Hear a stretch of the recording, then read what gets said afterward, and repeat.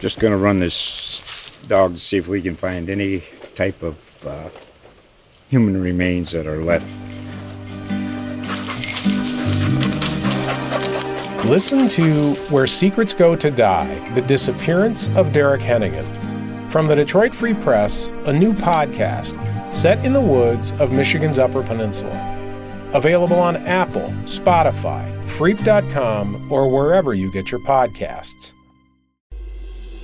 To me, it was the right fit against the New York Giants. Like, this is the New York Giants. If you don't like it, then you're welcome to leave. But that's the way that we do things around here. Man, I'm so blessed. It's crazy. I've been manifesting New York, and I kind of had a feeling it was going to be New York, but now that we're here, man, God is good. Once a Giant, always a Giant. For me, it's only a Giant. Welcome, everybody, to another edition of All In with Art Stapleton, a New York Giants podcast brought to you by the USA Today Network. I am your host, Art Stapleton, and I am coming to you from the press box at MetLife Stadium. And one of the wildest games you'll see, especially the final 8.5 minutes or so, the New York Giants off to a 3-1 start, virtue of today's 20-12 win over the Chicago Bears. Now, we're not going to put a tape of this one in Canton by any stretch, but the Giants are 3-1, and that's their best start since 2009. Says a lot for what the Giants have done to this point. And yes, it was ugly. Yes, you can make all the comments you want about the Giants being the worst 3-1 team in the league. But this is a game that this organization does not win, spanning at least 2 coaching regimes, maybe even 3. With everything that transpired today, all of the injuries, Daniel Jones gets hurt, Tyrod Taylor gets hurt, Saquon Barkley playing quarterback, Daniel Jones coming back in, spotting at wide receiver, and then at quarterback, knowing that he was not going to put himself in danger and roll out or throw the football, and yet still the Giants come away with a 20-12 win. It says a lot for what Brian Daboll is building, the confidence, the calm. You know, Ben McAdoo had his phrase of poise in the noise. And that's kind of what the Giants showed today.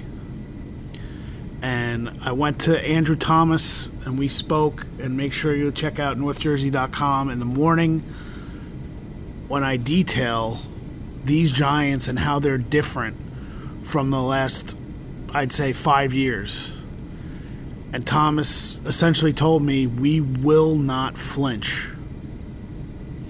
And whether the team wins or loses, and they may end up finishing this season 3-14.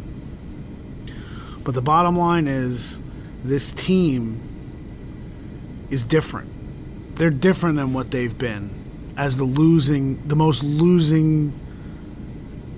team that has lost the most in this league for 5 years, dating back to 2017, tied with the Jets. This team is different. And they've found something. They've found a trust in this coaching staff. They've found a trust in each other. And it really has shown itself in 3 wins out of 4 games this year. Now, this team could be sitting here at 0-4. The field goal at the end of regulation in Week 1, that sails wide down in Tennessee.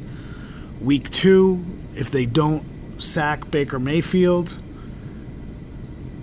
with a great play call, Julian Love, and get that ball back, maybe the Giants lose to the Panthers. They lose to Dallas on Monday night. Dallas was pretty much in control. Giants hung in there for a while. And then today, if the Bears made a couple more plays, if the Giants don't get the sack forced fumble from Azeez Ojulari, from Kayvon Thibodeau recovering that fumble, maybe things are different.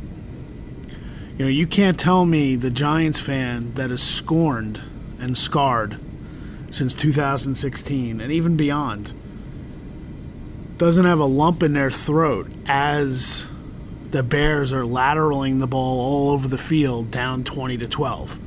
You're thinking, how are we going to stop that 2-point conversion? And there was one throw when the lateral came across the field,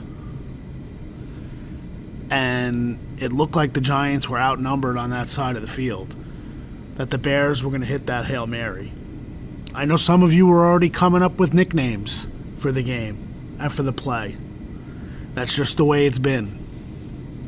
But I have to say, I was very impressed with the way the Giants came through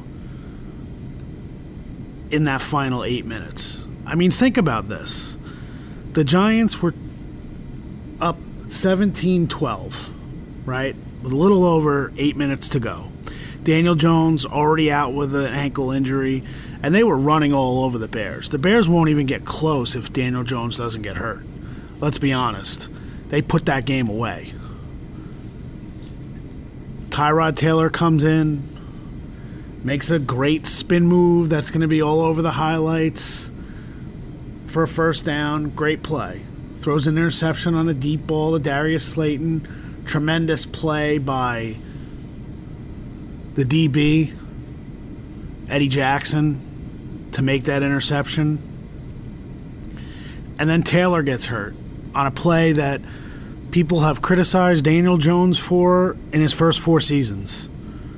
Running for that extra yard. Everything, all about effort that Taylor got that first down to get past the sticks. And then he just got leveled by Kyler Gordon. Was it a dirty hit? It's always difficult to say. The helmet-to-helmet shots. Taylor's ducking his head. Gordon's aiming for a certain spot. But he goes down. We later learned, which we anticipated in that situation, that it was a concussion for Tyrod Taylor. He's now in the concussion protocol. And everything that's going on in the league, stemming back to the injury with Tua, what transpired on Thursday night, the concussion protocol is going to change. There may be an automatic 1 game off for guys who are declared in the protocol after sustaining a concussion. So as we prepare to go to London this week with the Giants, we're not sure where Tyrod Taylor is as far as his availability.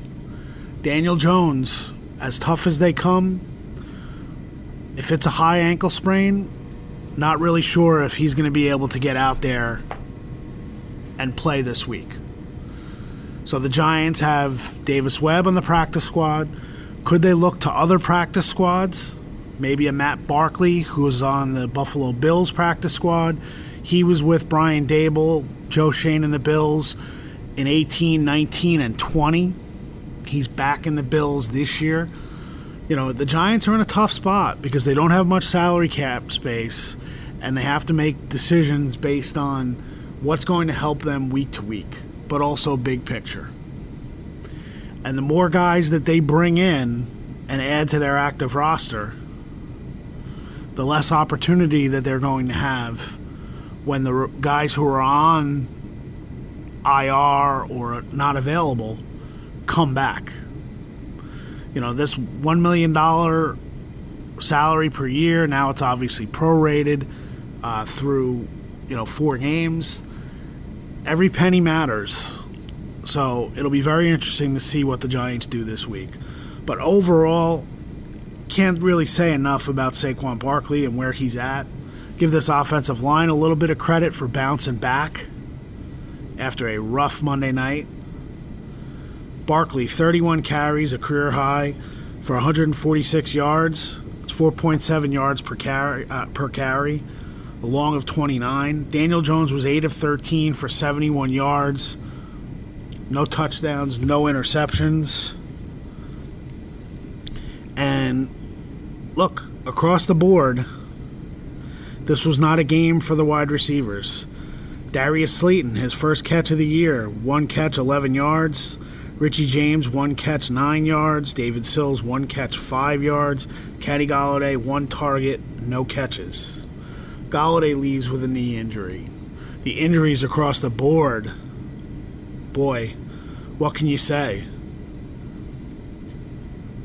Julian Love, concussion, he's out. Aaron Robinson, huge wrap on his knee. He certainly looks like he's destined to miss some time this week. Azeez Ojulari goes out. He later clarified that it was a calf injury. So we know what a calf injury did to Azeez in training camp, and then obviously cost him the first 2 weeks of this season. You hope it's not as severe, but it's certainly one that you have to watch. Kayvon Thibodeau said he had back spasms on the last play of the game, so you hope he's okay. But the reality is that this Giants team is gritty. Look, there are teams in this league that win games like this every single year. And when the Giants were going bad, you always questioned, when are they ever going to get that fortune to shine back down upon them? It was almost the curse of 2011 in that Super Bowl. And they won in 2011, but for what? For what? At what cost? Now, obviously, you're not going to trade a Super Bowl for anything, but there was always that feeling that, what did they have to give up? Was this bad run of now 10 years running since that Super Bowl and 3 different coaching regimes, was that penance for winning a remarkable second Super Bowl in 5 years? Well, at this point, the Giants appear to have turned the corner. And I think it's that poise and the noise that Ben McAdoo always talked about. And before you laugh at Ben McAdoo is the last coach to have this team in the playoffs. I know Joe Judge's first year came within a Sudfeld debacle down in Philly, but the reality is this team is a team right now. They are. And the way they've performed under pressure, we didn't see this Giants team last year perform well under pressure. If anything, in those big moments, they made big mistakes. Dexter Lawrence jumping off sides is one that you remember. O'Shane Ximines jumping off sides late in the season at Kansas City cost the interception of Mahomes that would have given the Giants a chance to win that game on Monday night. All of these things you want to talk about. This Giants team, with about 8 minutes to go, had no quarterback, and they were clinging to a 17-12 lead. And they end up driving for a field goal that pushed the lead to 8, with Saquon Barkley running the Wildcat, with Matt Breida to his left and Gary Brightwell to his right. Saquon reading the keys of the defensive linemen, figuring out what had to happen. Daniel Jones lining up at wide receiver, but he had to be in the huddle because he had the radio in his helmet in order to be able to relay the play call to the guys in the huddle, to John Feliciano to make sure the line got the calls, and then obviously to Saquon Barkley as the quote-unquote quarterback to get the calls right. And that was coming from Mike Kafka, who's upstairs in the booth. Remember, the offensive coordinator for the Giants is up in the booth calling plays. Brian Daboll said with the time that Tyrod Taylor was on the ground being checked out by the medical staff, he grabbed a whiteboard and they were quickly scribbling out the plays at what they were going to do. And they already had that set up with sort of the wing T formation, but those guys were even with Saquon, Breida, and Brightwell. And they said, let's just run this here. They kept Daniel Jones split wide left because they didn't want him to be anywhere near the action because they worried that he wouldn't be able to defend himself. And ended up getting the big run was the 13-yard run from Matt Breida. And then they kicked the field goal and they're up 20-12. And really the rest just goes from what the Giants were able to do when things were really at their most urgent. I think you got to give them a lot of credit. This coaching staff gets credit for it, and the players get credit for it. So now we see availability of Evan Neal. He went out with a neck injury. We'll see if he's available this week. The bottom line is the Giants are sitting here at 3-1 and going to London, and they will either face the 3-1 Packers or the 2-2 Packers, depending on what happens in their game. No one after the first four weeks would have expected the Giants to be sitting at 3-1. Yet here they are. And like I said at the beginning of the show, if they end up at 3-14, then they end up at 3-14. But for now, they're 3-1, best start since 2009, and it says a lot for where they are. Also, there's a long way to go. Thanks for listening to this week's post-game podcast. We'll be back this week, and then obviously we will be in London, so make sure you follow us all week. I will be in London starting on Thursday. We'll have everything you need to know about the Giants and the Packers from North London this week. Thanks for listening. Appreciate you always being all in, and we're all in for you.